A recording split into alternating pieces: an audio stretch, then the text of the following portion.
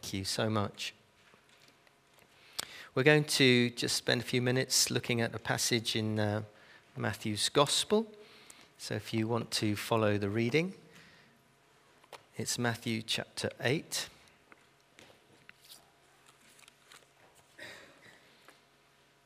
And we're reading from verse 5 to 13.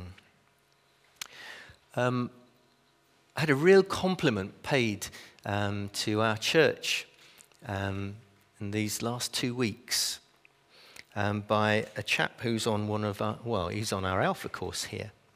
And he said, "I have never been to a church that is so Jesus-focused." I thought, that's pretty good. He's a bit confused at the moment, but we're praying for him, because he says he believes in God, but not Jesus. And we've confused him because we've said Jesus is God.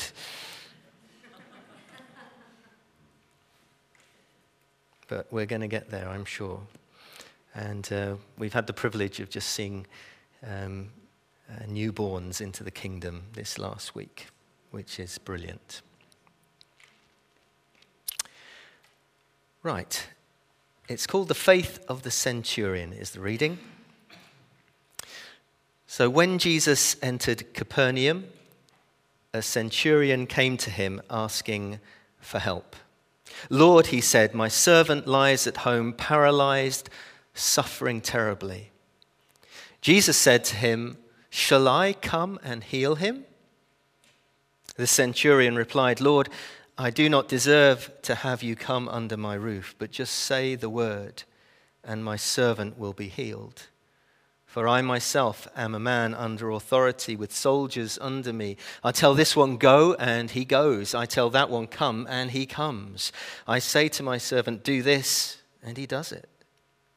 And when Jesus heard this, he was amazed. And he said to those following him, "Truly I tell you, I have not found anyone in Israel with such great faith. I say to you that many will come from the east and the west and will take their places at the feast with Abraham, Isaac, and Jacob in the kingdom of heaven. But the subjects of the kingdom will be thrown outside into the darkness, where there will be weeping and gnashing of teeth." Then Jesus said to the centurion, "Go, let it be done just as you believed it would." And his servant was healed at that moment. Shall we just pray? Father, we thank you for your word. We've already sung that it is a lamp to our feet. Lord, your name, Jesus, is like honey on our lips. And your spirit, like water to our soul, you refresh us.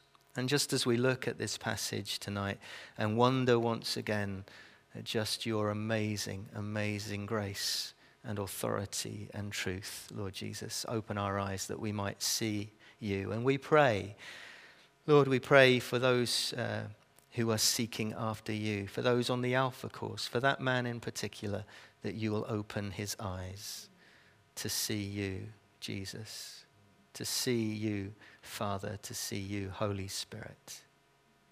One God, three persons. Blessed Trinity.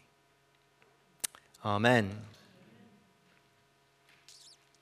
Nobody knew how to disappoint the public quite like Jesus. Jesus came as the long-awaited, long-promised, long-expected Messiah. He was the King of the Jews. And with that longing, the public had expectations, particularly the Jewish public that were waiting for the Messiah. And there was a popular expectation that the Messiah would come, and when he came, he would throw off the yoke of Roman occupation and establish the kingdom of Israel once again. But when Jesus comes, the Messiah, the Savior, he brings God ideas.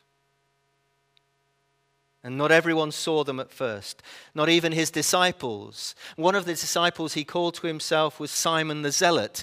He would have been a revolutionary. He would have been one of those thinking, well, Jesus is going to rid us of the Romans.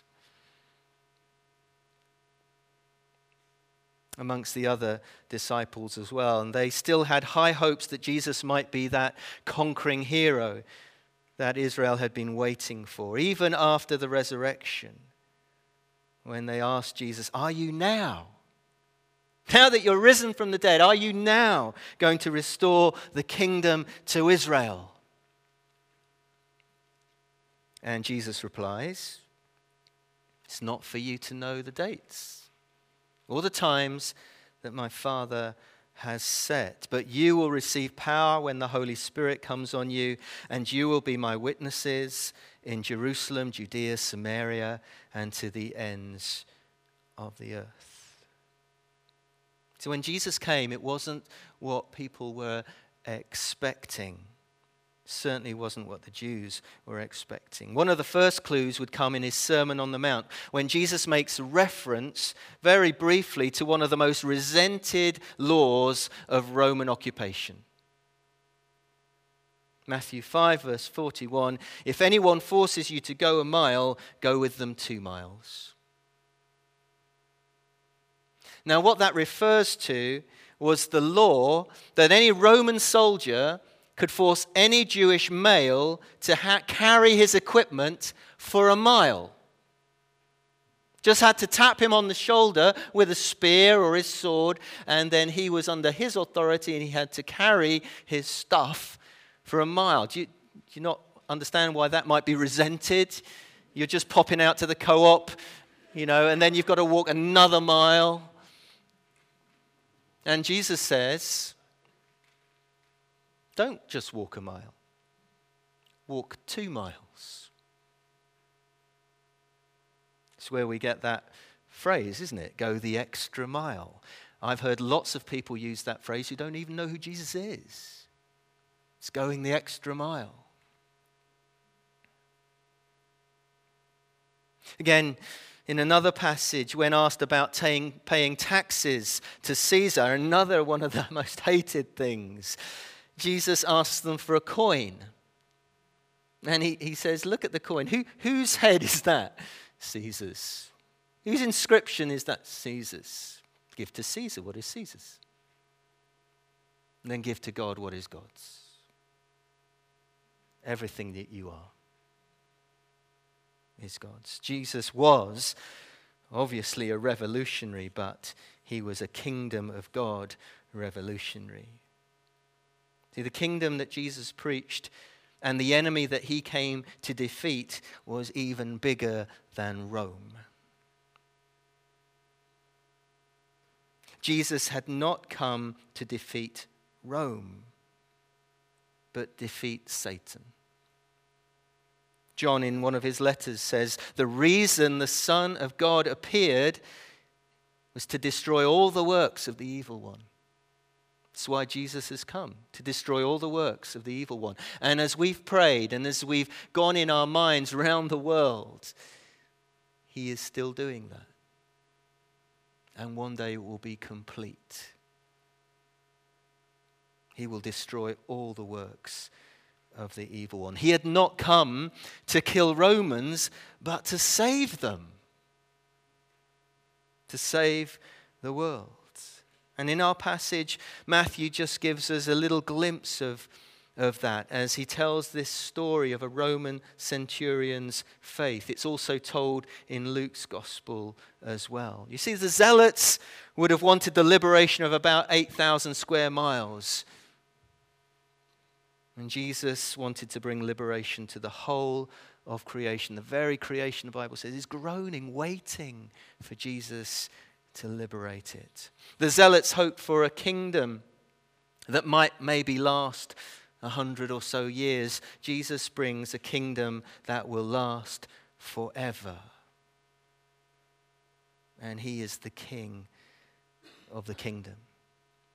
And when he rides into Jerusalem that final time, he comes not on horseback as a military conqueror. He comes riding on a donkey, fulfilling scriptures. He comes in peace and humility. He is crowned, not with gold, but with thorns. No rings on his fingers, but nails through his hands and feet. This is our Jesus. And he was the hope of Israel, but he was not quite what Israel hoped for. And in this passage we have the stark contrast, because Matthew tells us of a Gentile, non-Jew. Not only a non-Jew, but a Roman soldier. Probably a conscript from the Lebanon or Syria, we're not quite sure. But he had no such preconceptions. And I have found it very interesting on all the Alpha courses I've done, is that people who come with preconceptions find it really hard to open their heart to Jesus. Yet those who just come with an open heart, when they hear the good news, it's just like amazing. Oh, I believe in God, but I don't believe in Jesus. I'm religious, aren't you? No, we're not religious. So here we read of a Roman centurion who would normally be one of the hated Roman occupiers. But if you read Luke's version of the story, he tells a little bit more detail of how the Jews spoke well of him. And he said that they said that this guy loves our nation. He's helped build our synagogue. But he comes to Jesus. And he has faith in Jesus. Amazing, simple faith. Because he comes and he believes that Jesus can heal his servant. He believes that Jesus has authority over sickness. And he shows quite incredible humility in approaching a Jewish preacher. And he says, "Lord, my servant lies at home, paralyzed, suffering terribly." There is implied a request in that. He hasn't actually said anything like, "Would you come?" And it's Jesus who replies. And we're not quite sure how to read this reply. Shall I come and heal him? Or shall I come and heal him? Depends how you want to read it. Jesus never entered a Gentile home. But the centurion, he almost treats it as an irrelevancy because a visit isn't necessary. And here we have a really tiny definition of faith. Faith here in verses 8 and 9 is defined by an absolute trust in Jesus. That so many of us find so hard to grasp. Yet this centurion, Roman, Gentile, just has an absolute trust in Jesus. He says, "Lord, I don't deserve to have you come under my roof. You don't even have to come. Just say the word and my servant will be healed." Wow. That is amazing faith, isn't it? And he explains to Jesus, "I know about authority.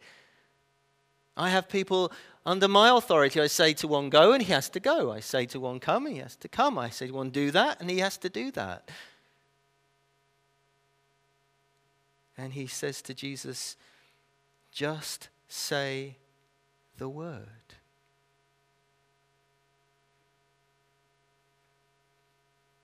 And I think Jesus loved that. The translation I have says he was amazed, but I think he loved it.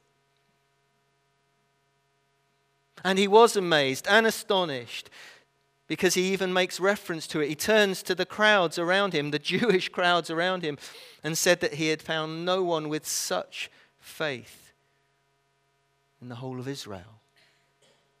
The ones who were expecting, the ones who were anticipating, the ones who had all those expectations of the Messiah.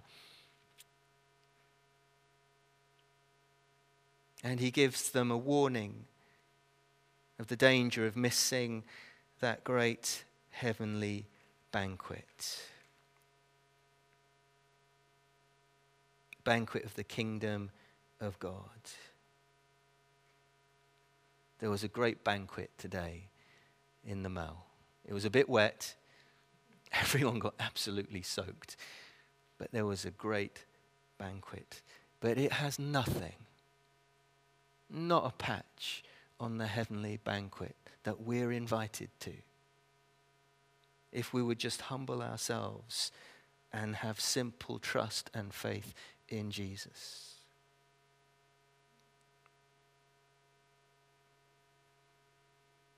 There were those among the Jews who looked forward to the Messianic banquet as their private preserve. They had thoughts that they had that, that sort of private function room. It was all to themselves. And they've lost touch of their history, lost touch with all the prophets. Where Isaiah says, you're to be a light to the nations. And Jesus here hints at that worldwide mission and invitation based on simple faith in Jesus. We get so muddled and get it so complicated. And we will never fathom or understand all who God is. But faith is so simple that a child can understand it and put their trust in Jesus. Paul the apostle to the Gentiles, said that the gospel was the power of God that brings salvation to everyone who believes, first to the Jew and then to the Gentile. And Matthew, as he writes his gospel and he continues his ministry, he understood that Jesus was the world's Messiah. The hope of the world, the light of the world, the joy of the whole world, the Savior of the world. And I don't know who was in Matthew's congregation or where he ministered and how, but I'm sure he puts these stories in and many others like them that have been such an encouragement to the many Gentiles who were coming to faith in Jesus by simple trust and belief in his name. People like us who have heard the message and responded with simple trust. So deep, so profound, yet so simple. Jesus is our Savior and our Lord. And Matthew just comments at the end, and his servant was healed at that very moment. This is who Jesus is. And we want the world to know him. We want everyone to see who Jesus is. Amen. Let's pray together.